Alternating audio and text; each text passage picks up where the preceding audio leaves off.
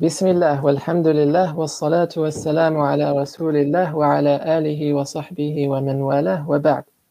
The Prophet, peace be upon him, has said, "Whoever treads a path in search of knowledge, Allah eases the path of Jannah for them." We welcome you all to the 4th episode of Salikcast, where we ask Allah to make us all from those who tread the path of knowledge, and thus the path of Jannah is made easy for us. To proceed, in this episode, we will be talking with Brother Chris Venus, who is the head of the New Muslim Circle here in Calgary, and asking him about his personal journey his personal journey coming to Islam and helping new Muslims remain steadfast. Brother Chris, Assalamu alaikum wa rahmatullahi wa barakatuh. Wa alaikum salam wa rahmatullahi wa barakatuh. Thanks for having me present with you today. I appreciate it. MashaAllah. Yeah, thanks a lot for accepting the invitation. So to start off, Brother Chris, how would you... I think it's best to approach this by going from the earlier stages of your life to perhaps how you came across Islam and perhaps some of the etiquettes as well regarding dealing with reverts on some of these topics. So as a young Canadian, I'm assuming you were born in Canada, right? Yep. Born and raised, yes. So as a young Canadian, how was your life? How was the environment like? Great. I mean, I lived in Calgary all my life, except for a couple of years in my youth. I was born at the Holy Cross Hospital in downtown Calgary, which is no longer a hospital. It's more of a medical center now. So that's in the Mission, Cliff Bungalow area. And then grew up in parts of downtown Calgary in my first part of my life. And then did grade 1 to grade 5 in Pine Ridge, at Pine Ridge Community School, the public school there. And then in my grade 6th and 7th year was a little bit of an adventure. We moved off to northern Saskatchewan for my grade 6 year.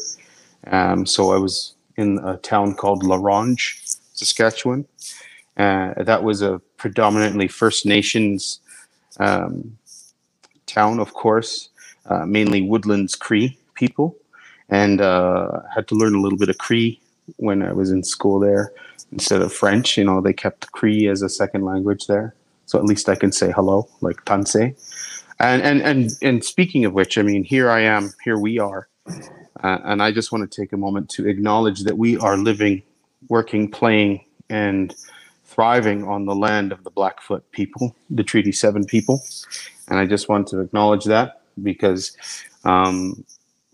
those are the original people, inhabitants of this land, and we have a duty. Prophet Muhammad sallallahu alaihi wasallam always,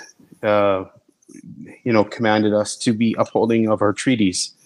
So we as people in this land, we need to be also upholding the treaties that are written between the Crown of Canada, which is, yes, those treaties are about 100 and some odd years old. But we need to uphold those treaties between us and the First Nations people of whatever land we live in, especially if it's in Canada related to the Crown. So a little bit of a sidestep there, but it is a necessary one that we should always address. And then from my time in northern Saskatchewan, we then moved to South Delta, BC, which is just a community south of Vancouver and Richmond called Tsawwassen. I lived there for a year. And then we moved back to Calgary in the year 1996. So yeah, that's kind of, my life has been in Calgary since 96, ever since. I'd say, when it comes to the whole cultural paradigm and religious paradigm, culturally Christian, not necessarily an adherent Christian or being taken to church on a regular basis. Yes, I had family members and friends that would take me to church here and there. However, it was not a formalized thing in my life. And then from there, when my parents divorced in 96, I was with my mom. My mom was on a bit of a spiritual journey for herself, where she was getting herself knowledgeable and involved in a lot of what would be new age, we would call new age spirituality. still doing everything, Christmas, Halloween, Easter, those kinds of things, but then adding on all this new age flavor. And then in my early 20s, that new age stuff kind of morphed into some other kinds of, there's this kind of interesting California-based, I'd say, new age philosophy called religious science, not to be confused with Scientology. But honestly, I could say it was like watered down Buddhism for white people. This is the way it was. And then that would lead me into my mid-20s, right? By then, I was attending the University of Calgary in 2007 and starting a degree in communications. And from there, I was seeking, you know what I mean?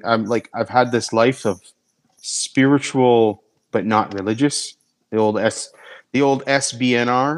acronym. And from there, I was in the hunt for a place to belong spiritually and religiously.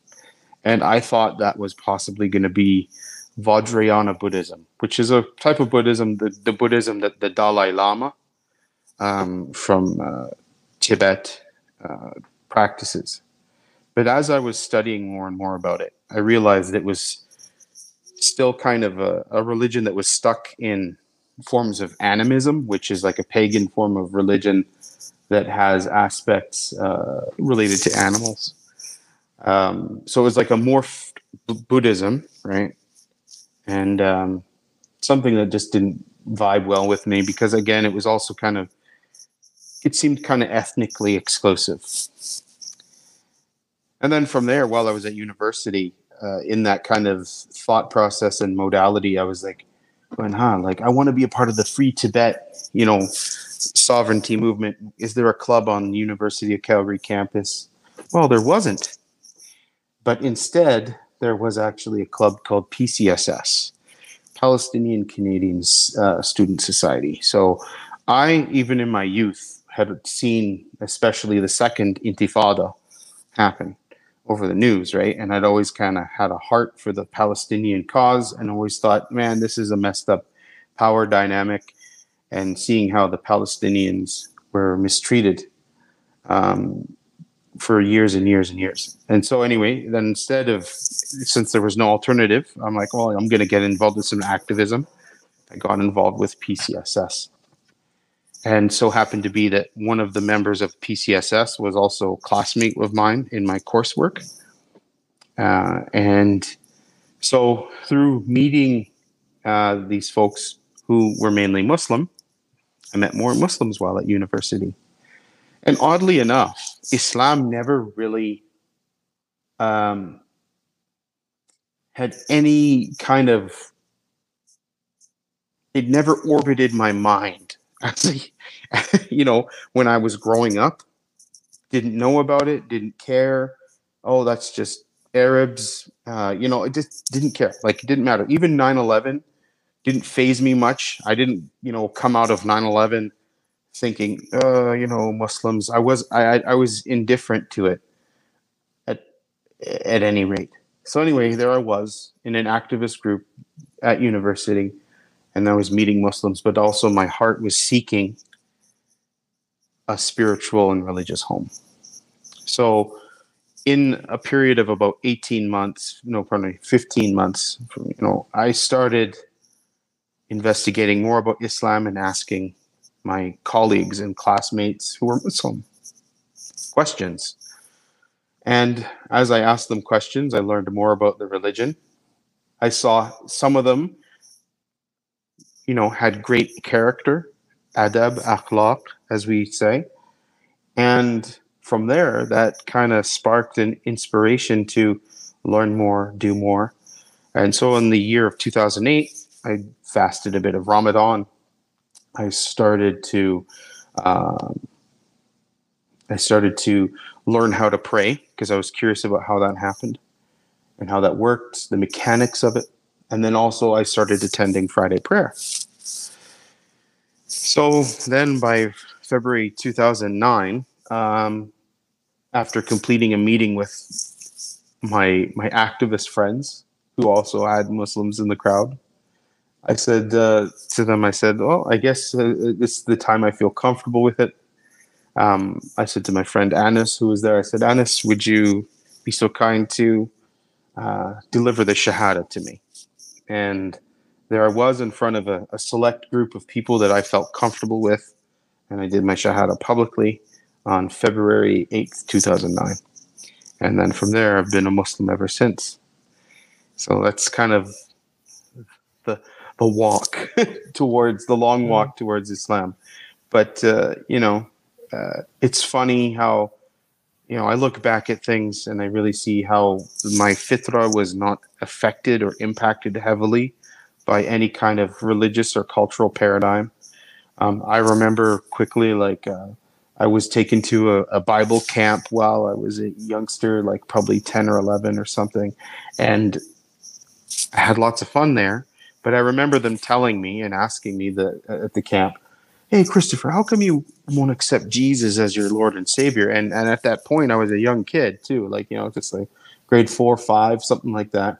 And I said, I don't get it. I don't know how he can be God and Son of God at the same time. So I was already kind of like the Trinitarian kind of paradigm was not, was not sinking in. So in many ways, I feel blessed that, I was not, I was not overturned too much in my youth. Yeah. And would you say there was any individual or individuals who sort of told you to accept Islam or sort of answered your questions, or was it more your own discovery? Well, no, there was definitely people who answered questions about Islam. Like I could name a few of them. I remember, currently, one of them is a current candidate for council in the Calgary city election. One of them, we used to chat, every so often. Other friends have moved and gone on where they, one friend, he showed me how to do wudu. Other friends, helped me with recitation of the prayer, just the basics of Al-Fatiha. But then also I just, on a basic level, going to Friday prayers. I also took religious studies 201 at U of C, which helped out kind of like learn Islam from a point of view of non-belief, not from a theological background, but it still fulfilled some requisite basic knowledge. And then, I had started at that point also taking some Arabic too. And so some of those Arabic teachers were Muslims as well. So just asking questions. So it was learning by observation, good character of good people, and also learning and seeing how other people who are Muslim but didn't have such good character and how that was antithetical to Islam. And then, just basic topics and understanding the faith. And then, getting set up with the opportunity to go to Al-Maghrib courses here and there. That was like the very first year, I would say. Right.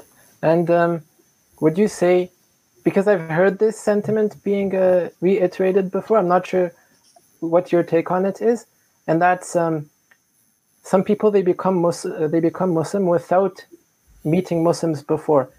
And some of them later on, they go to say, had we met Muslims before learning about Islam, we wouldn't have accepted Islam.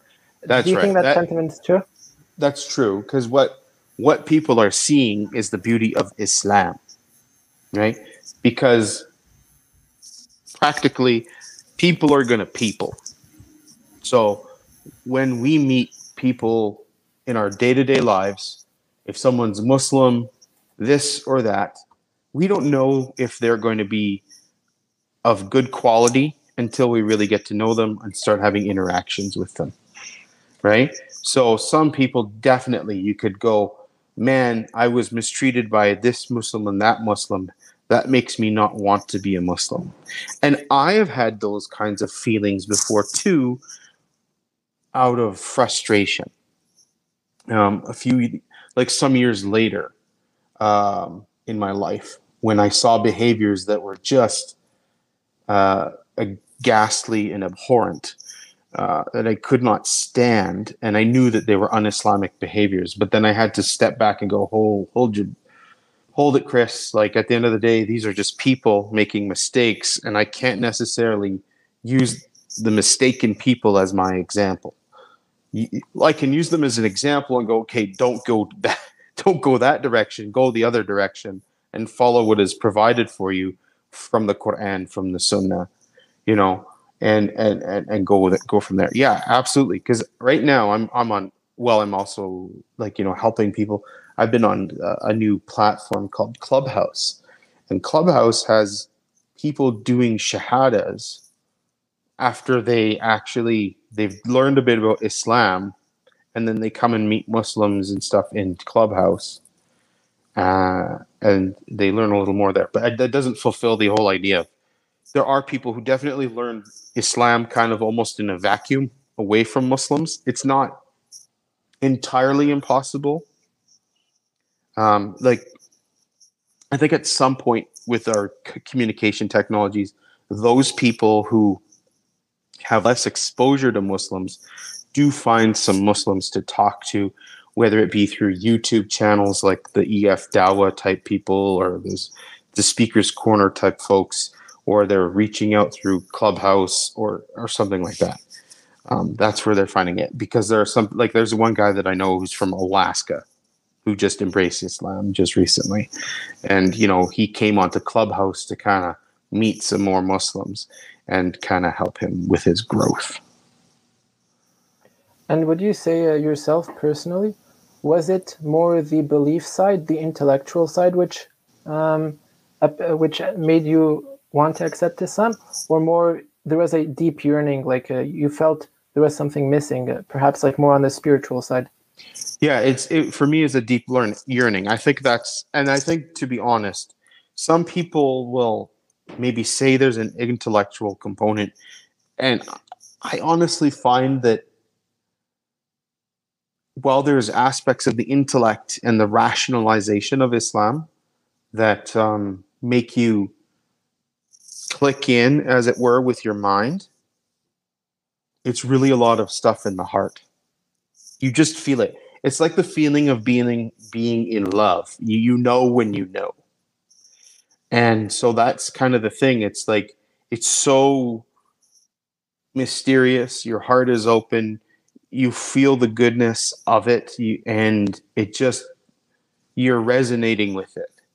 And again, that depends on what you have built up in your life, because there are people who have lives that are heavily influenced. There are Muslim converts that come to Islam from a life of heavy Christianity, and they have a different type of unpacking and learning and relearning to do, as opposed to somebody who comes to Islam from an atheist background, as opposed to somebody who comes to Islam from an SBNR background like I did.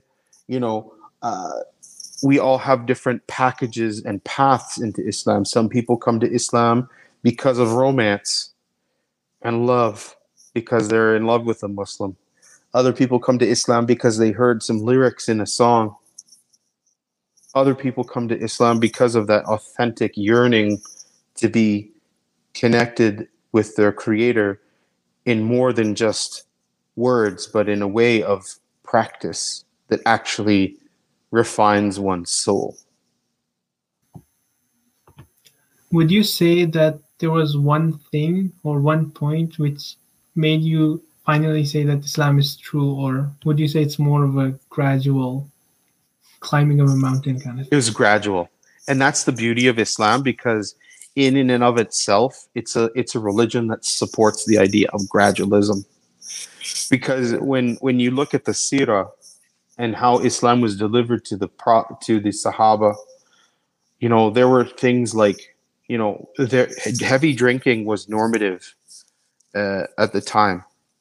And then eventually the ayah to say, do not approach the prayer while intoxicated came, right? So, I mean, drinking was still permissible, but hey, when you do your salah, you can't be in this state of mind. And then when they finally migrated to Medina, finally the seal on the envelope, so to speak, saying, "Okay, this is it. We're done with alcohol," and that allowed people to graduate themselves out of a behavior. And I think, honestly, the most holistic embraces of Islam are ones where people do take that gradualism approach. Yes, there may be something that is totally rational about the religion that just lines up with the person's intellect very well. However, taking it step by step and giving time for learning, allows a fruitful development of a love for the religion and a love for Allah subhanahu wa ta'ala, and then eventually adding in love for the Prophet Muhammad sallallahu alaihi wasallam. I've heard, I'm sure you've also heard, that it's better to take the Shahada as soon as possible.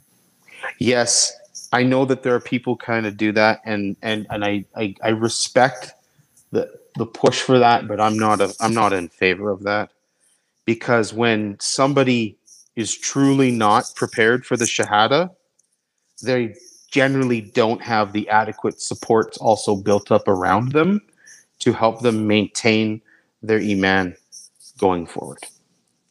When people do a rushed Shahada, often I see them bouncing out of Islam much quicker. Whereas somebody who actually says, no, let me just pump the brakes. Yes. And I get it, and I tell these people who are taking it a little slow, I'm like, yes, don't take it slow, but don't take it too slow. Because when you're too slow, that's the aspect of shaitan working on your nafs, wanting to produce doubt so that you don't take that final step. And I was one of those people. But the thing is also, I wanted to create an environment when I did my Shahada, I did it in front of the people who were authentically there for me. Some converts are hauled up in front of people at a masjid that they don't even know. They do their Shahada, and then they get all the hugs and love, and then the phone numbers fly in, but there's still no contact a week later. That's a problem.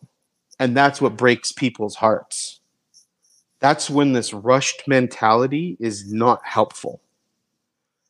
And that's why I would say, our imams are equipped to deliver the Shahada, but they're not always equipped because the masajid around them is not necessarily equipped to actually have people step in and serve that convert properly for the first year or two. Could you describe an effective support system? What does that entail? Does that entail their family being on board, for example, having a few strong friends, having a masjid nearby? It can. And it has to have a masjid that also understands, cultural competencies, a masjid that also understands knowing when to refer somebody maybe for mental health support. Because sometimes there are people that embrace Islam that have also some mental health issues, not severe ones, but sometimes there are severe ones there too. But sometimes somebody's got something going on that they need. Sometimes people come to Islam and they think Islam is a complete religion. And you don't get me wrong, but the thing is, there's also certain levels of dunya-based knowledge, like medicine and psychology, that need to be employed in somebody's life in order for their life to be healthy. So a good support system, is you're hoping for that you do have a supportive non-Muslim family, but that's not always the case, right? Especially if somebody's a young convert and they're still living at home with their parents. And then they all of a sudden, hey, guess what, Mom, Dad, I've done this. And then it's like, huh? But then there are people, I've heard of it. I mean, there was a 16-year-old Shahada in 2020, but her parents were supportive.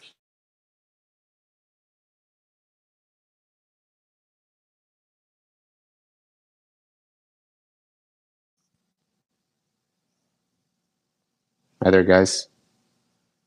Yeah, I think it just cut off for a second there. You No were worries. mentioning there was a 16-year-old in 2020, but her Yeah, parents there were was a supportive. 16-year-old Shahada in 2020, and her parents were supportive, which is great. You know, um, and again, Masajid, and this is not to speak specifically about just say our city, Calgary, but in general, like a template would be that you have a Masajid that provides, regular help to a new Muslim once in a while when they really need it. And if a Masajid can't handle that, that may need to be farmed out to a third party person who or third party group that knows the processes and can actually step in on that matter in a way that still helps, because sometimes our imams bottom line are stretched thin, right? And so we need some sort of people in the community that can help out with that kind of thing, whether that is youth who are also reviving their Islam as well, because like a Muslim who was born Muslim and then kind of steps away from it a little, or is a little bit lackadaisical, and then they're all of a sudden they're in a process of revival. They have a lot in common with a convert, and if you pair them together, their religiosities are almost at the same level, and they can actually explore and learn at the same time in parallel, and almost learn the same things, and kind of co-support each other. But then also you got to have age appropriate support. Like, I'm not necessarily going to want to throw a 20-year-old in to help a 40-year-old convert, and vice versa. You need to have the generational compatibilities as well, and also gender compatibilities. I'm not necessarily going to be going, this gentleman is going to help this lady. There are times when sometimes there are, the necessity is there. But the thing is, you try to find also, like, this is a good sister to help that sister, and that's a good brother to help that brother. So I think this would be a good point to ask, a good point in time to ask. So what exactly does the New Muslim Circle do? And when was it founded? What sorts of supports do you offer? So it was founded in 2013, and it started from a brother who was in Calgary, and he was involved in a lot of dawah, and his name was Ahmed, and he was running a book study group. Like, so at that time he was gathering some brothers together, some convert brothers together to read the biography of Prophet Muhammad sallallahu alaihi wasallam. And that particular book they were studying was Martin Ling's, the Martin Ling's biography about Prophet Muhammad, peace be upon him. And then so that brother, he then approached me to see if I could help. And we all went over to a friend's home for a meal. And we all we sitting down with, and it's like, do you guys want to formalize something? Do you guys want to set up an actual, group that is called something that we can call people to help them out? And it kind of started from there in the fall of 2013. And then also, we then added on a sister who was active in the community at the time. But she has since moved away from Calgary for quite a while.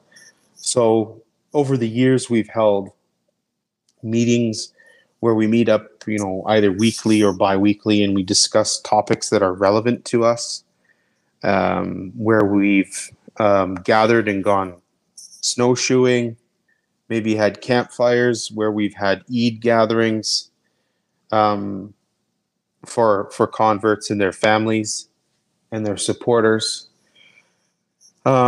We hand out book bags when somebody has a shahada.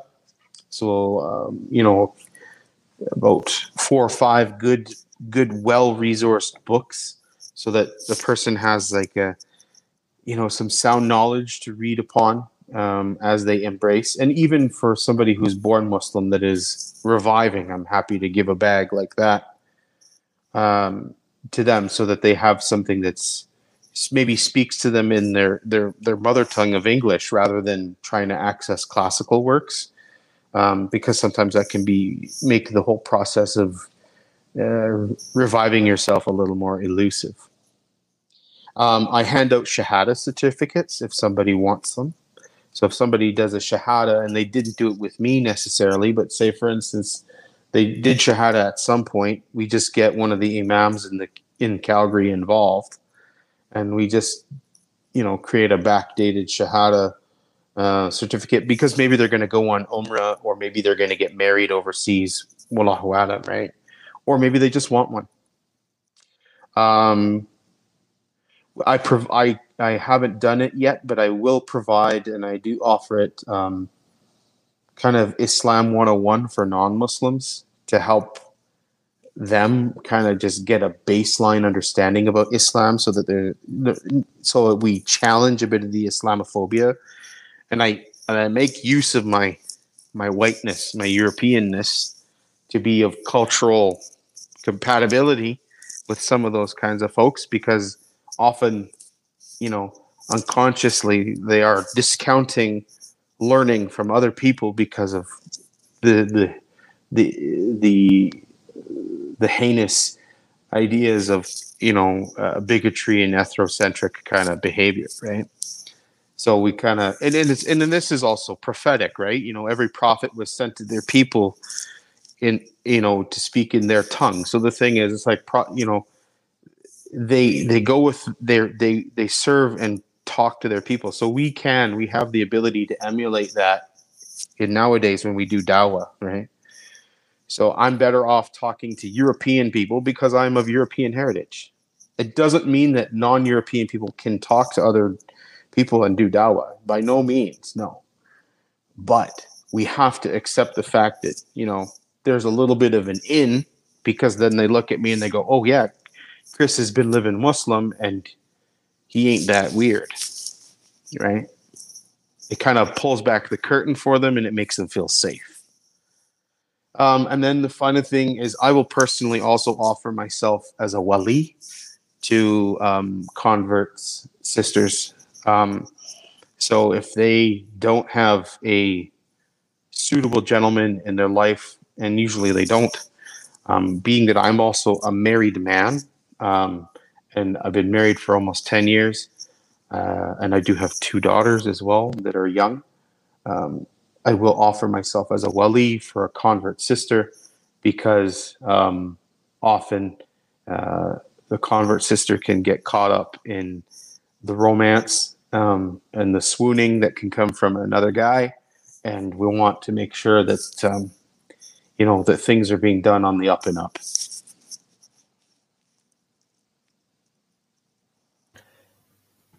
You mentioned a bit about the language barrier between the people in this country and the Quran and Sunnah as they originally are. So what is the best way to overcome that? I would say, just like, for instance, like you guys are great examples of people who I would say are perfectly capable of doing dawah to everybody in Canadian society as well. Having the language so that you can correctly articulate and talk to people, and just talk to them, and not just talk to them, but have great listening skills. Sometimes people, I feel uncomfortable talking to somebody who wants to know more about Islam, but maybe Spanish is their prime language, or French is, and they'll be like, you know what, let me find somebody else who can actually talk to you in that language to help it really ring true. Because the thing is, it's like that mother tongue issue really does help. It really helps. Like, there's like a certain level that I could go and be, being that basic Muslim and just talking straight about what's going on, and here's what Islam is, and this is what we do as Muslims, blah, blah, blah.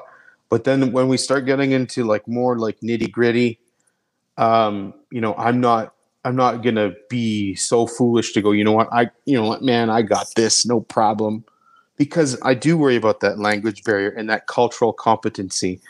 I don't know, you know, I don't know, Latin American Muslims or people who are interested as well. So I'm gonna maybe put them on to somebody who is from a Muslim that has Latin American heritage, or somebody that is French. I'm better off with like Anglo-Saxon English speaking people.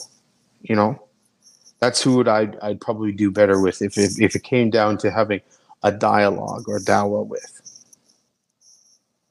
You know, I don't know. It's that, I look like them, so then their guard is down. You know, psychologically, it seems so dumb, but there are people that their guard is up because when they see difference, they're prepared for for fight or flight, right? And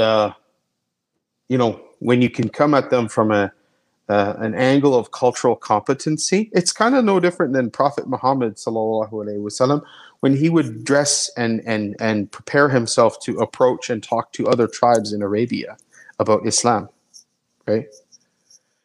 It's having that kind of understanding of urf, cultural competency with people, so that you can actually have an edge into the conversation rather than being, again, looked at as an outsider. You also mentioned that you give book bags. So what books do you usually suggest for new Muslims? So the books that we give out in this bag is, I'm going to sneeze maybe. Just give me a sec. No, could happen. Here we go. No. Okay, so the first book, there's a book called Being Muslim, A Practical Guide, written by a brother who is also a medical doctor. His name is Asad Tarsin. He's in the Bay Area of America. So ASADA. Asad, yeah, ASAD, Asad Tarsin, TARSIN. So it's a basic Fardul Ain book, Fardul Ain being your basic expectations as a Muslim.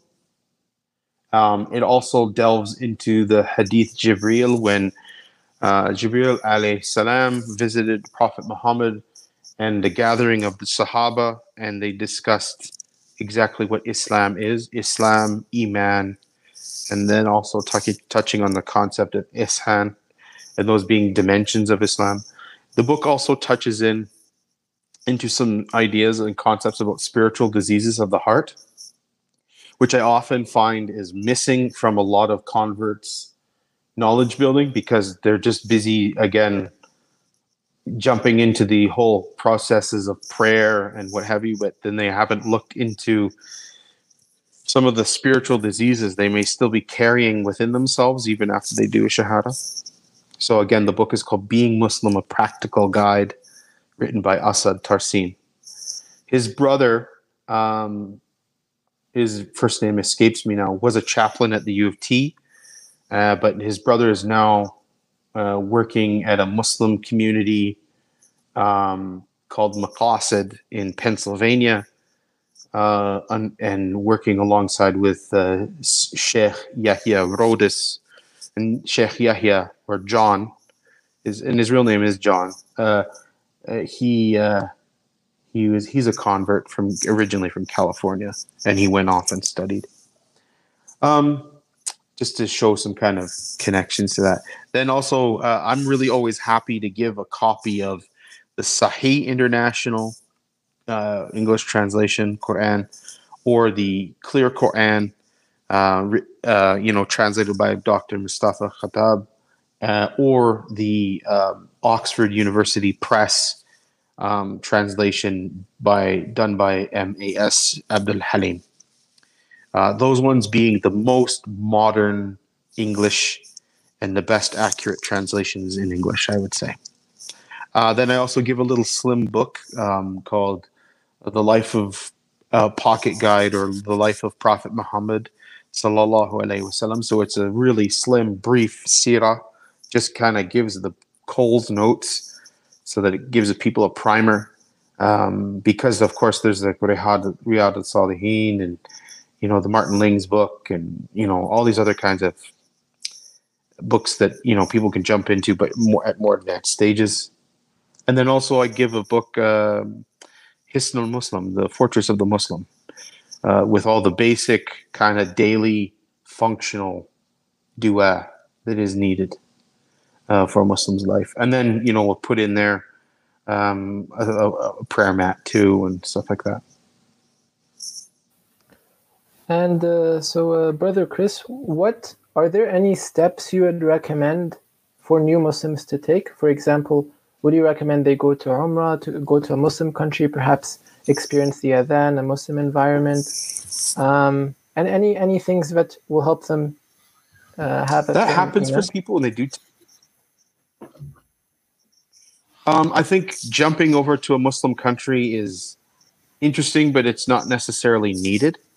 Sadly, I've heard of people in other Muslim communities in Canada where there was one guy who still had a problem with drinking, and the community raised enough money for him. Like, he did his shahada, but they really didn't realize he still had a drinking problem. And then they even got him a whole Hajj package, and they sent him on Hajj, right? MashaAllah. But then even after Hajj, things deteriorated for his iman and his alcoholism, and he's no longer a Muslim. So it's kind of like, I would say, follow the path of how the ibadah works. First you got your shahada, then the prayer, then there's getting through a fasting, the saum, right? And then the whole processes of zakat and hajj are kind of things you can deal with them as needed, because maybe the new Muslim may not have enough money to qualify to be paying anything related to the nisab and all that kind of stuff. And then also Hajj, I'd say, Hajj is awesome. I haven't been on Hajj myself. I've been on Umrah, but I didn't go on Umrah until I had been Muslim for 7 years. 7-8 years. So the thing is, it's like, I have been to Muslim countries. I've been to Morocco before, like when I was Muslim in 2010 and 2016.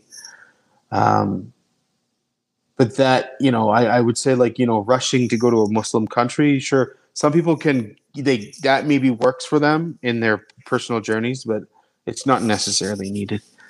What's needed is just, again, trying to find out people who really have truly core competencies in dealing with, a person's basics and knowledge, and then also being able to know that the people that you are working with in embracing Islam. So if somebody's, my advice to a new Muslim is to take it easy, take it slow, because if you rush, without any consultation, you're going to end up in a problem. And one of the problems that also arises is that there's a lot of women that embrace Islam, and there's a lot of women that when they embrace Islam, they're also embracing a marriage to a Muslim person right away.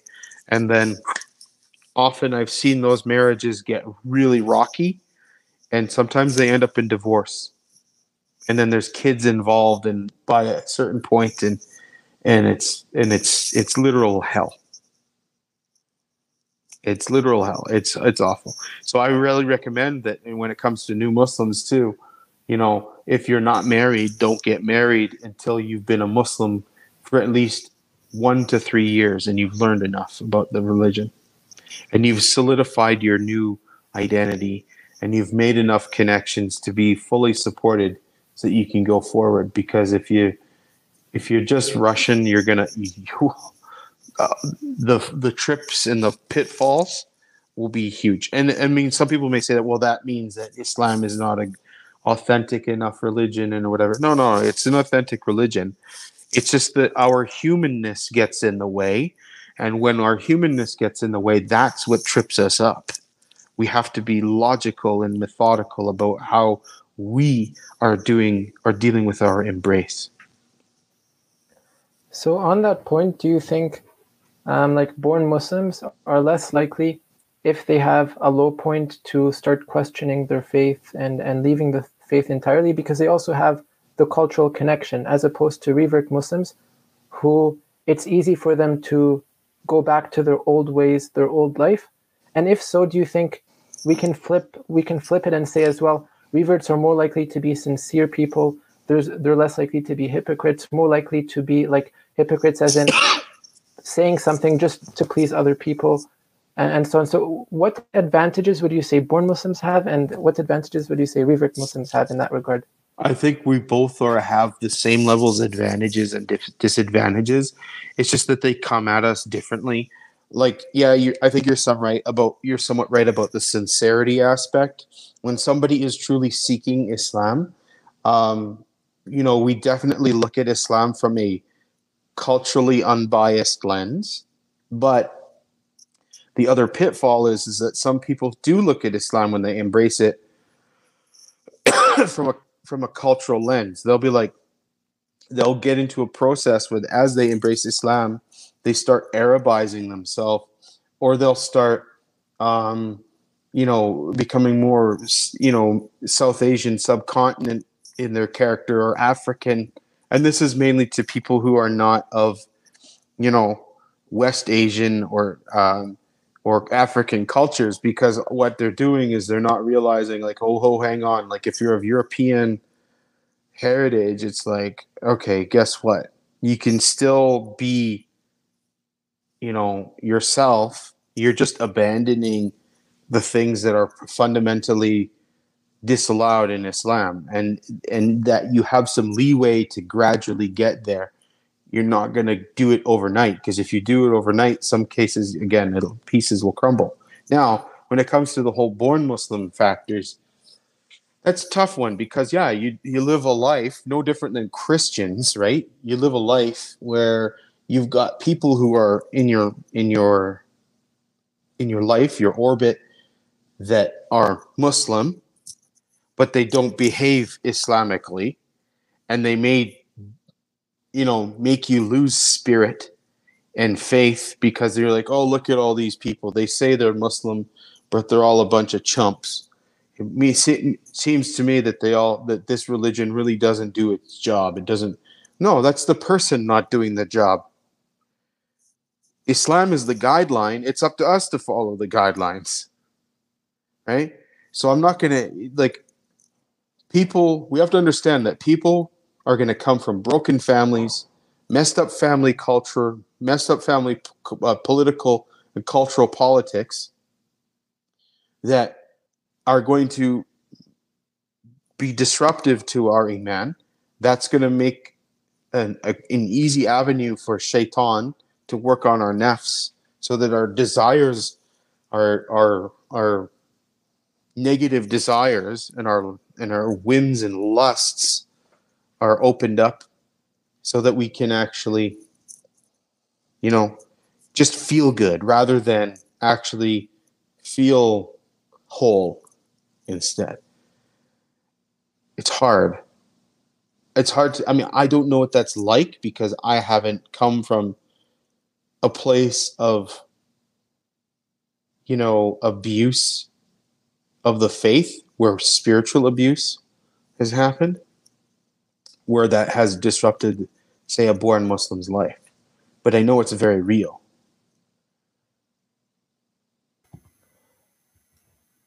And would you say there's a reason why a lot of the da'is, like perhaps in Britain or elsewhere, tend to be reverts as opposed to born Muslims? Do you think they appreciate the faith more? Well, they do. They do. I think also in, say, like UK, you've got a history of Islam for the last 200 years, right? And some of the first converts, of course, came about in the Victorian era. Muhammad Marmaduke Pickthall, Lady Cobbold, I think. She's one of the first, British Islanders to ever go on Hajj. That as a native British Islander. so there's a lineage there. There's a tradition there, but I think there's also, you have beautiful scholarly, folks that are in the UK, like, Abdul Hakim Murad, out in Cambridge, who has done a very good job of establishing, Islamic learning and whatnot. I mean, you've got all of Stripes and Types in England, of course. They're very passionate. They have a debate. They have a debate-based culture, right? So their market of ideas is open. Whereas, like, I think there's a sentiment within Canada that we are very like, oh no, don't talk about religion and politics at the dinner table thereby. You can't jump into that too much because you might upset somebody, right? So maybe that's why. And also in Canada, we don't have a very strong lineage back to a convert group, or Islam being here. Like, Islam only came to Canada in 1851 by like a few people. Like, there's a Scottish convert couple that moved to Canada. Then there was an American convert couple, maybe about 7 years later or whatever, that also came to Canada. And then there was an African man as well that came to Canada. There wasn't much. I mean, mostly the Muslims that came to Canada were from waves of immigration. You had the Levantine Arabs that came about 100 years.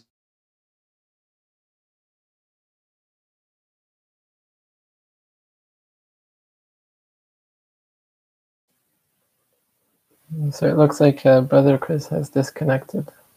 There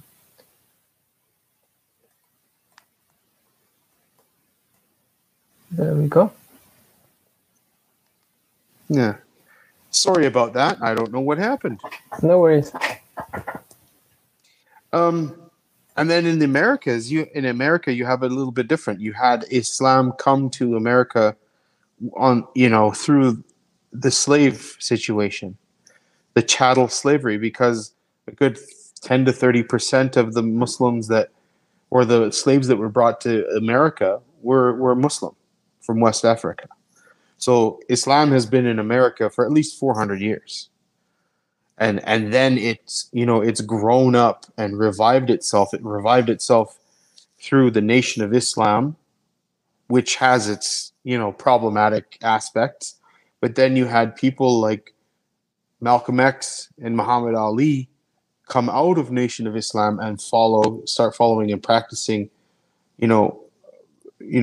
recognized normative, Sunni Orthodox Islam, right? So, there's da'is of all stripes and types. I think in Canada we're just so spread apart. Out in Calgary, it's not like we're in the GTA area. Like, it's not the GTA. You have a lot of communities that are super close together, way more population. You have half the population in Canada, in the eastern part of Canada. So the thing is, it's like it's just a numbers game. And the models for Islam, are few and far between in Canada, where it's mainly coming from, and here's me as a European convert to Islam, that my models are technically people who are of immigrant background. It doesn't mean that that's bad, but that's a little more difficult for some people to get around mentally. Some people they don't vibe with it, and we have to do what we can to try to reach out beyond the whole cultural paradigm to explain Islam in a way that makes it palatable.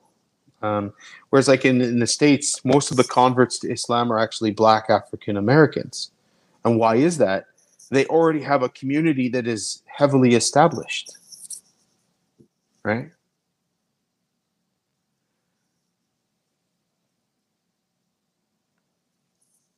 Zaid, we can't hear you, Zaid. Okay, you can hear me now? Yeah.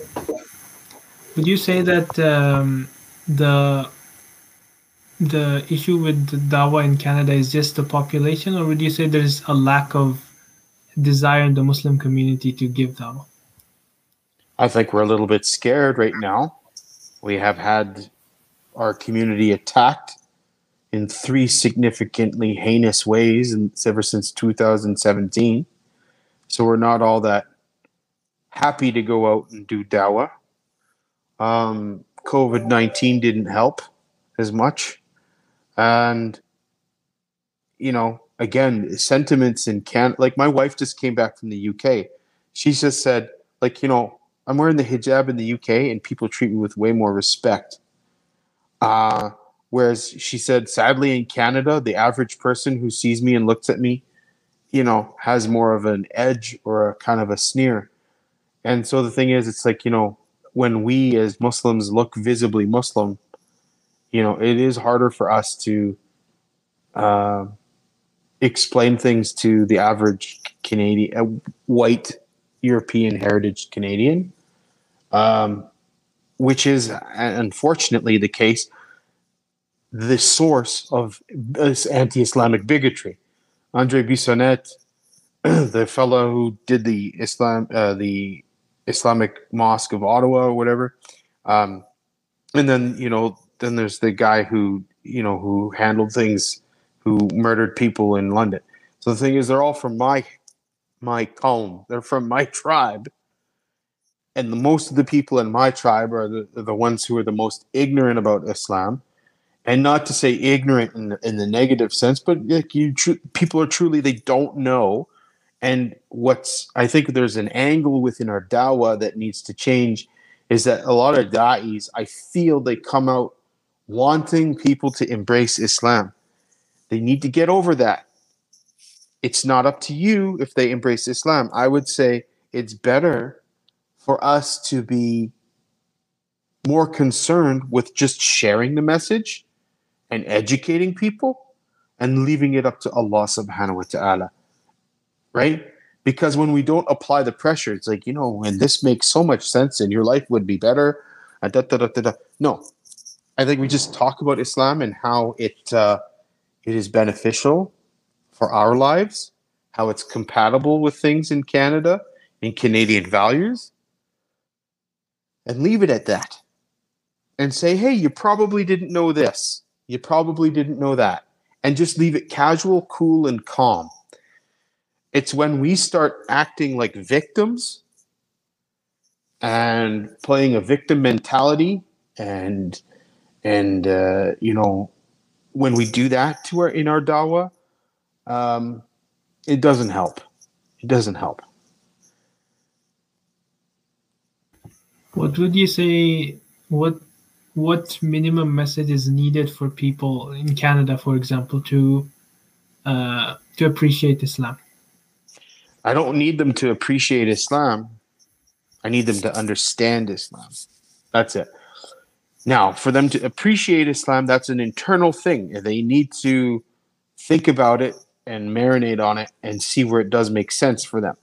But all I want them to understand is that Islam is a religion that just like many others, but the unique thing is that our religion is a religion of commitment.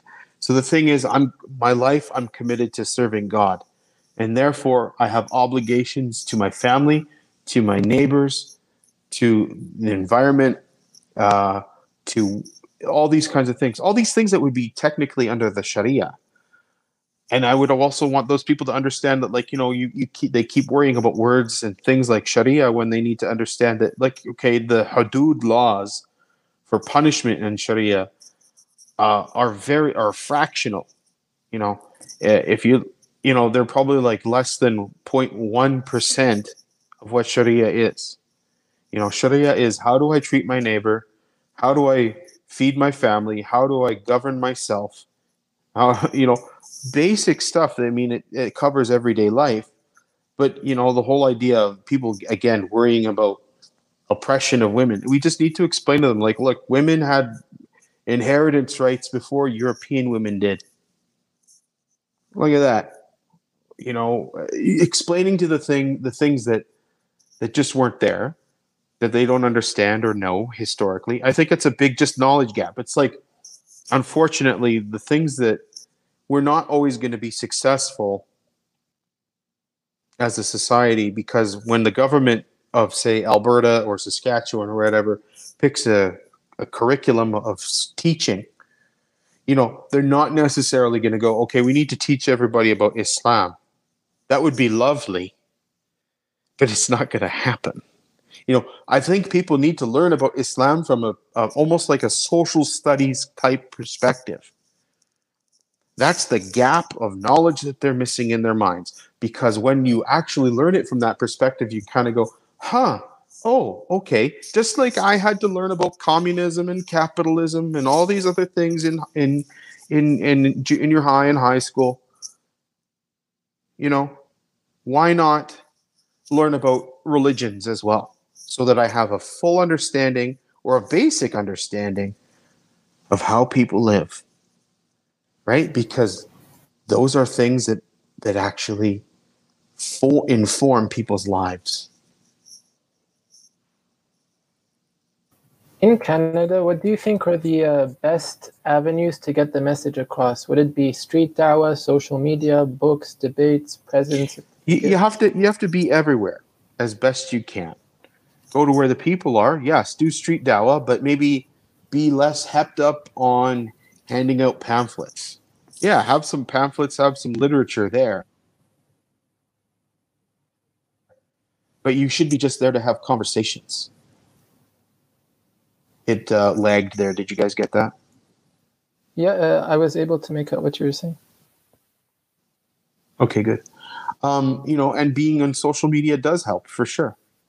But again, social media is dangerous. Like, in a sense, we're our own worst enemies. And I was just dealing with this last night on Facebook. Okay. Somebody posted and they requested, hey, where can I get a halal turkey for Thanksgiving? And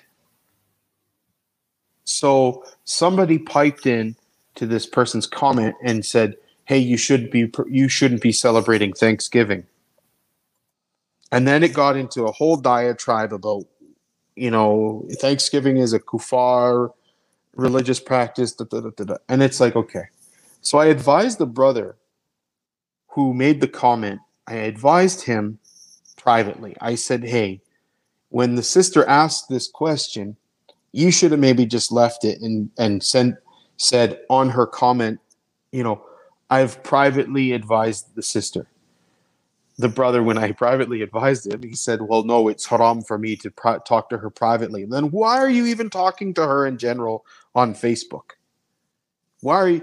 Well, it's the whole, for enjoining good and forbidding evil thing kind of thing.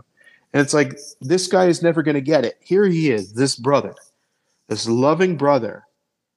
He's trying to give nasiha, but he's giving nasiha to another Muslim about Thanksgiving, when in fact he needs to not advise that person publicly because there's a humiliation factor. That should have been an advisement in private. And the other thing is, it's like, does he also really understand that, in some ways, celebration of Thanksgiving is not as problematic as he might think? I get it. There are going to be people within our community that are going to go, whoa, that is a kuffar holiday.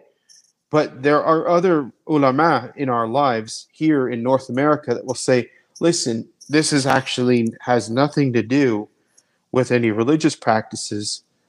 People just gather around a table and have a meal. There's no kind of what these people are doing on social media by being so hard with the deen. They're making it seem freaking impossible for when they're advising another Muslim, another co-religionist, a non-Muslim may see that and go like, geez, forget about Islam.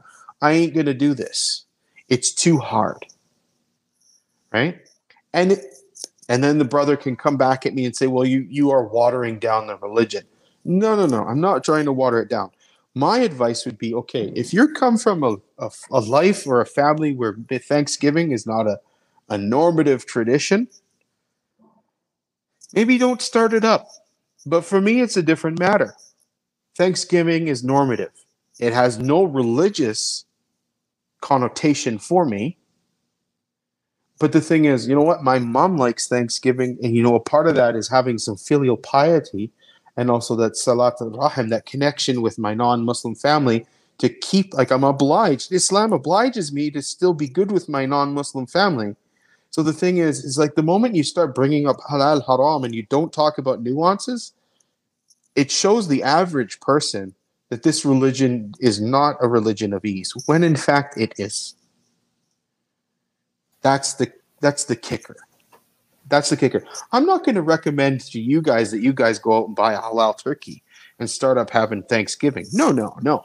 But when people talk like that on social media without any broad knowledge, what's going to happen is that they're going to really disrupt the dawah in this part of the world. They're really going to disrupt the dawah. And they will really make it hard for people like me to actually be effective, and make it hard for people like you guys who just want to go out, maybe do dawah and share with people. But then, you don't need to get that specific. That's a question and something that people need to deal with a sheikh involved. That's the problem. I think we shoot ourselves in the foot by being too zealous and flippant with our language, and when we're online, and we're too quick to advise here's the problem. We have two kinds of people who love to advise. There's the people who are irrationally conservative, and then there are the people who are predatorily liberal. Our religion is a religion of the middle path. Aim for the middle path. And that's another further problem in our dawah, is that, again, when we have, and I get it, people who have immigrated to Canada from Muslim countries, those Muslim countries were colonized by the British, by the French, and what have you. And often those people come with the mentality, the West's ideology is totally antithetical to Islam. Hold the phone. No. Islam and the West and Western mentalities actually are quite compatible. Yes, there are some modern things that we could do without, for sure. But when they say that Islam versus the West and keep it at this kind of East versus West dialectic, again, what they're communicating to people like me and people from my tribe is that Islam is too hard, you shouldn't even bother, and we hate your guts because you're the white man. And that's not fair. Islam is a religion of redemption. And if anybody on this earth wants to become a Muslim, don't make it hard for them by showing incorrect understanding. If you have a private understanding of Islam that makes it a little bit more strict, you know what? Do what you can to uphold that. But if you're so loud with it, you're going to actually you're going to be gatekeeping people from coming into the religion. That's my biggest concern. So this question kind of touches on what you just mentioned. It's a bit multifaceted. So essentially, what changes do you think we need to make in our approach to dawah, in our approach to interacting with new Muslims or even non-Muslims in Canadian society at large, such that we make our masajid, our communities, more revert-friendly, da'wah-friendly? Perhaps, are there changes, for example, like not bringing in sectarian conflicts or abstract theological issues, cultural aspects? So what are the changes you think are the most important and critical to making our communities and masajid more da'wah-friendly, more appealing to people? Like appealing in the sense where it's not tainted with all our egotistic problems or cultural problems. I think that can be removed from the equation in our masajid as Canadian Muslim societies grow. And this is no slight to immigrant communities that have established the masajid, because without the masajid, I wouldn't be a Muslim. Without the current masajids here in Calgary, I wouldn't be a Muslim. You know what I mean? It was Allah's decree that So many beautiful people came to Calgary and established Islam, that their families moved here, and then I was able to meet them. But we know that they moved here for the sake of economic opportunity. They really didn't move here for the sake of dawah. We know that. Unfortunately, as a side effect of being human, our nafs gets in the way. Politics can disrupt things. But I think what going forward can happen is that, as we have more second and third and onward generations of born Canadian Muslims from every kind of ethnic background, really at the end of the day, the back home politics, the the politics that come from different schools of thought will eventually kind of dampen themselves, and you're just going to have people that will, how would you say, really just live Islam, to the best of their ability. They're going to have a little bit of a cultural flavor going on in their home life, and that may be present in the masajid, maybe by the people who maybe consistently frequent that masajid. And immigration is not going to stop in Canada anytime soon, and that's fine. But the youth, I'd say yourselves and anybody who's in their 20s and 30s, they're gradually now the ones who are managing and maintaining our masajid. And I'm very positive and hopeful. I see a lot of beautiful things happening in our communities. I see it happening in Calgary. I think there's a lot of beautiful development happening. And that template really just comes with age. Communities do better as they just straight up mature. That's all it is. When communities are new and fighting for their spot in the mosaic of the country that they're in, that's when things kind of, there's going to be a bumpy ride. But, I look at it and I go, like, you guys are my brethren. And there's people running the mosques here in Calgary now that, are professional, ethical, wonderful people that are first and second generation Canadians. And they may be Lebanese, they may be Pakistani, they may be Indian, they may be African. But they're Canadian as well. They're just as Canadian as I am. And they're upholding Islam and ethics and all those kinds of beautiful values right now. It's just, we sometimes, when we see the negative, we like to focus on the negative. I think as long as we're aware of it and we can and we can also have frank discussions. And again, if you see somebody acting out of place, what's the biggest thing that we can do is that we give the nasiha in private to that person. We don't do it over social media, and we don't backbite them over social media. We don't, confront them violently or abusively in any manner in person. And we just say, hey, I noticed this about what was going on. I have a concern, and just be frank with the person, but also, do what you can. Maybe bring things to lighten the atmosphere or lighten the mood if there's truly something egregious happening.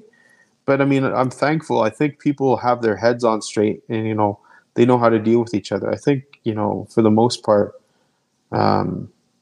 we're just. I think what's the problem with Canadian dawah right now is, again, I think we're a little bit afraid of getting out there because of COVID has been in our way, and also we've had a lot of violence visited upon our community, and we need to get over that as best we can. And also, we can't necessarily, I love what the NCCM does, but also I will critique the NCCM in the fact that we can't just rely on pushing our politicians to write laws to save us from the big bad boogeyman. We need to actually go out and be active sharers of the deen and actually try to create bridges of communication with people. Like when we have an open house for our masajid, which are great, we're not getting the people who are the Islamophobes. We'll never get them, right? And I think it also parallels the dawah at the time of Prophet Muhammad sallallahu alaihi wasallam. He had family members that totally outright rejected Islam, and then he had family members that supported him, like Abu Talib, that didn't accept Islam but still was supportive. And then he had family members and people around him who embraced. We're going to have that around us until the end of time. We're going to have the Abu Lahabs and Abu Jahals. We're going to have the Abu Talibs in our lives, and then we're going to have the people who, that we can communicate with, and then they'll go, yes, this is for me, and I would like to be a part of that. And being a part of that is often, we know it's always due to Allah, but the thing is, our part in that is having the best character possible. The best Islamic character possible, and upholding that in every aspect of our lives. You touched on this before, but what do you think about the intellectual dawah scene? So how much role does intellectual argumentation play? It doesn't do it for me. I think that's like, I mean, I'm gonna spout off a percentage, but that's like maybe 5% of the population. Who cares? Right? People care about interactions. People care about how they're treated. People who are up in their minds about intellectualizing the dawah, sure, great. Have fun with that. I'm not in the mood to be debating with people. That's not my kind of life. I'm in the mood to have conversations and listen to people. That's what I'm for. And I think that's a majority of humans. Honestly, I think that's a majority of humans.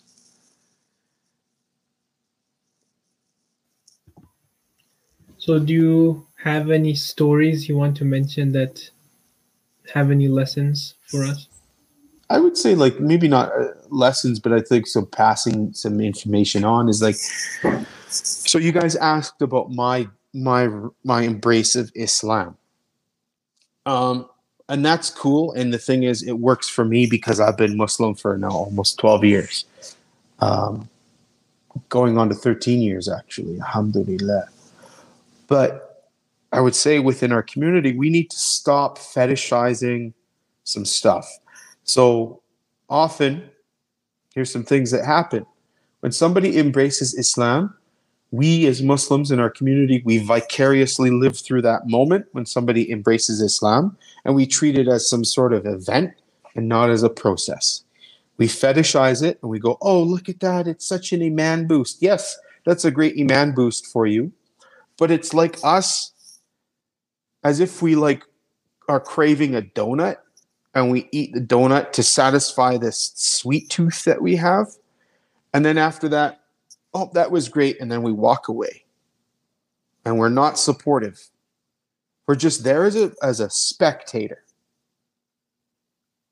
I would actually please, like if you're encouraging somebody to embrace Islam, you better be along the ride. You better be ride or die with that person in their life.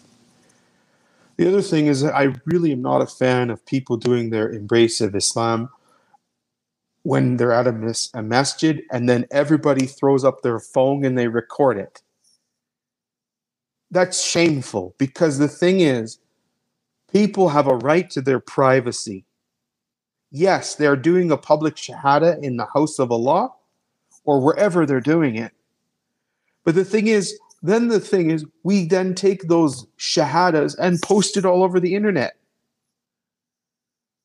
to, again, consume as spectators. It's disgusting. We could be harming the person's bodily security. What if there's somebody in their life that doesn't want them to become a Muslim and they see that video on the internet? And then that causes them a huge problem. So I advise all masajid and all people who are doing dawahs and giving shahada, if you're going to give shahada, designate only one person to be recording that shahada over a video or audio. And tell the others, if there is people witnessing it, witness it with your eyes, and that's it. And be happy with that. Be content with that. You don't need to record it and consume it again and again. It's gross. Did the Sahaba have recording devices for that? No, they didn't. They were satisfied when they saw the shahadas in front of them. Let's try to act like the Sahaba. I mean, I sound so passionate about it. It frustrates me. It just because, I mean, again, people consume the shahadas of converts like candies in a dish. It's a personal thing for some people, and we have to treat it with that kind of dignity. So do you think perhaps what's lacking somewhat in the da'wah scene is lack of authenticity, sincerity? Yeah. Perhaps it's just a numbers game, shahada, record a video, and you don't care about what happens after? I would say that the people are sincere. Their niyyah is good, but they're really not looking at then their modality. They look at what they're doing with that type of stuff, and then going, what am I really up to here? There's a brother here in Calgary who has had his Embrace of Islam story constantly republished by a particular Dawah YouTube channel on their website without his permission all the time. And it's just like, oh my God, are you serious? And so that's the thing. Again, converts, and anybody who becomes a Muslim or is planning to, and you're hearing this, please take control of how you do your shahada. You control who is there, who is delivering it, and who you are going to have recording it. Because the thing is, it is not fair to you that your story then becomes this, it becomes exploitive. That's what I'm saying. And it does become a numbers game. Some people just look for it and go like, oh, that's another notch in the belt. Awesome. Do you think perhaps, so shifting to after some reverts after their shahada, do you think there's a barrier to these reverts when met with common doubts and questions? There's a barrier to them asking imams or people in the masajid, or asking even other Muslims? Like they shy away from that because they don't want to be seen in a certain way, or as if they're questioning the faith? They're shy about it, I think. I think sometimes they think they can get it, maybe if they've married into a family, that they think that they're going to get it all from there. And again, there are people who are just straight up, they want to be crypto Muslims. I get it. There are people that want to do that. However, that has its dangers because our religion is a religion of communalism. And I do my best to explain to new converts that, do what you can to learn on your own, but also start putting yourself in environments where you can learn and build yourself up in a community. I will help you with that. However,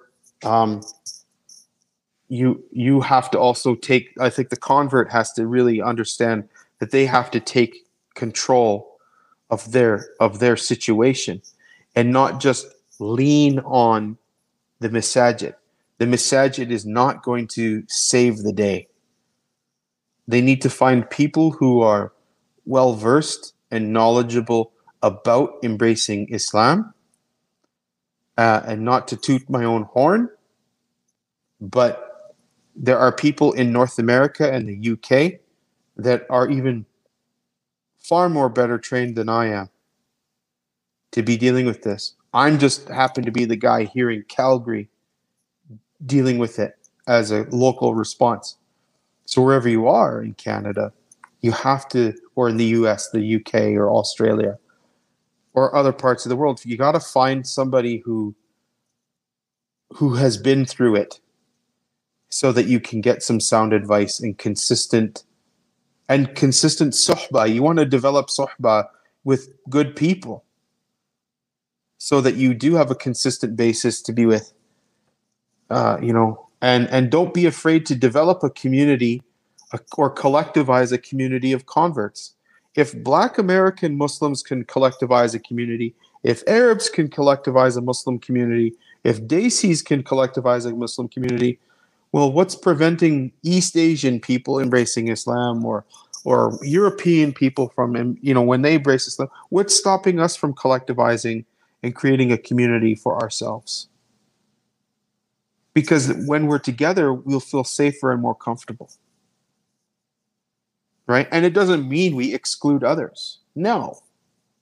But it just means like, okay, we kind of know the standard operating system here. Right.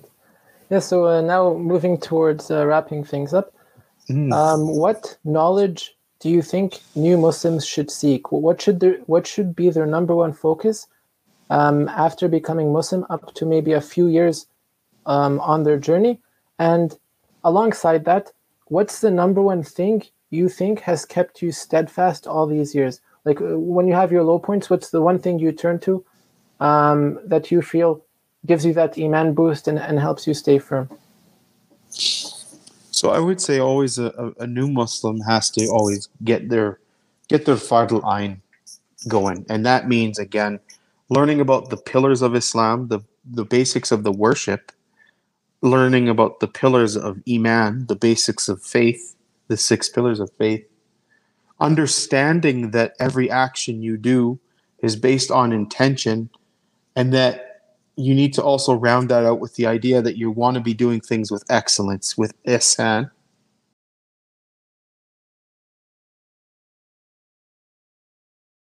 Studying and dealing with just the basics on how to do those things in your life. And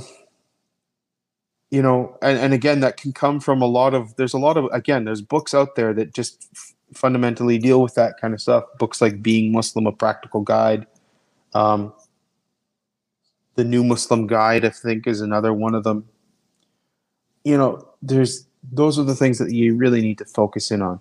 And I will encourage that down the road, maybe 2 or 3, 4 years in, start learning a madhab, a school of thought in Islam. And the idea would be to just kind of refine your knowledge. It's not to create a difference and say, oh, that guy's Hanafi and I'm Maliki and da da da da. No, when you just follow a particular madhab, you're just going to actually start to refine your knowledge and have finer detail to your practices of Islam, right? Because then you know where to go and how to do it, right? And it depends on the community. If you're being raised up, if you're a new Muslim and you're in a community that is mainly a particular school of thought, under the umbrella of, normative Sunni Islam, maybe go, okay, yeah, a lot of people in my community are Shafi'i or Hanafi. I'll start learning one of those, maybe.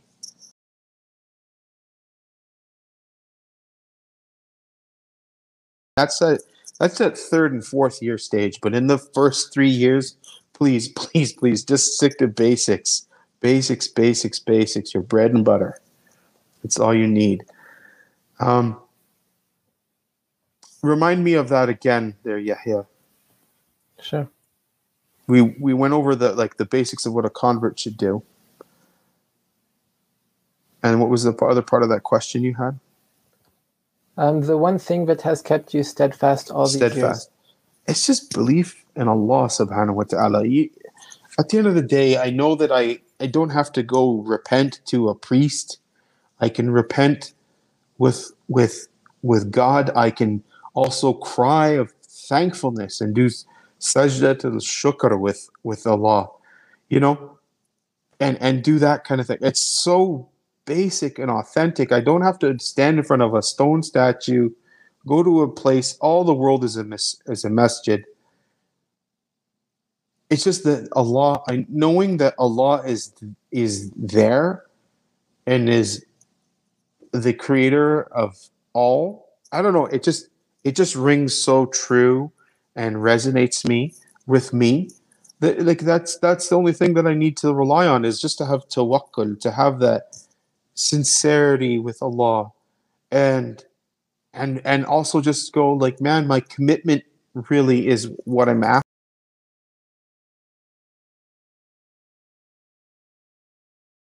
A good end, God willing, be committed to the things that He requires of us, and you'll have a good end. and put your 100% best effort into things. And that's what always just keeps me fired up and faithful. Okay, and the very final question, very last question. What's one message you would give to upcoming Muslims who want to be involved in Dawah in Canada, and one message you would give to Canadians who perhaps have a bit of a negative perception towards Muslims, Arabs, people from that background? So to the new da'is, I mean, please, you of course get your requisite knowledge under your belt. Be a good student of knowledge and learn those basics.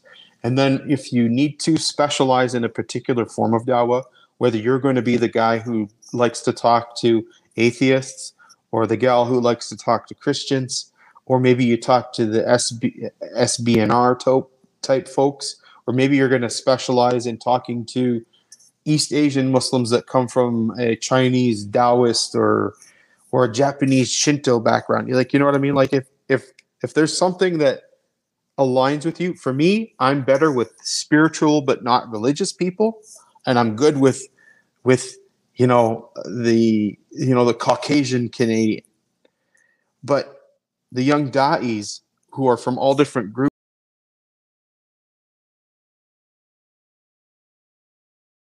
harm in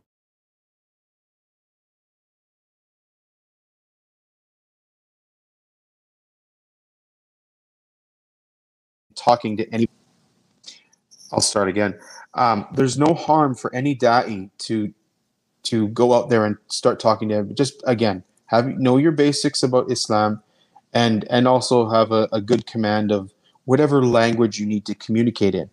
And maybe, you know what? Maybe as da'is, maybe also internal dawah is a big thing. We need to do dawah to our cousins and uncles and aunts, maybe who may be off kilter a little, and we need to also start with that as well. People within our own family groups that need that boost and to be shown, hey, this is all good, Islam. And then for the non-Muslim Canadians, and especially to the European Canadians, I'm going to be frank in saying, like, look, you have a responsibility. Stop burying your heads in the sand about Islam. Stop taking everything you know about Islam from media. Please come and learn about Islam from Muslims. We are the ones who live it, practice it, and breathe it every day. And we are not expecting you to accept our religion. I don't need you to accept Islam. I don't care if you do. I need you to understand it so that you can be at least an informed individual. And then by that information, you will help prevent harm in our society. Not just my community, but our society. It helps us understand that bigotry is not needed. And bigotry can come out of just casual ignorance, just not knowing. How many times have I been casually ignorant about a topic because of just being blasé about it? And everybody seems to care about Islam and what Muslims are going to do. Well, if you care so much, come and learn from us. If you run an organization, please call up your local masajid and get the best person they can provide to do a 1.5 hour presentation about Islam for your group, for your community group, so that you're just aware and you're informed. That's it. That's all we would like.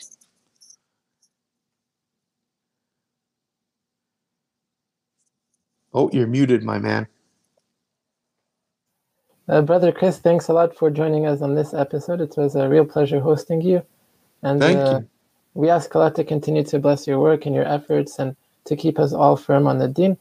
And we ask Allah to accept this from all of us. سبحانك اللهم وبحمدك نشهد أن لا إله إلا أنت نستغفرك ونتوب إليك. Until next time, Assalamu alaikum wa rahmatullahi wa barakatuh. Wa alaikum salam wa rahmatullahi wa barakatuh. Thanks, guys.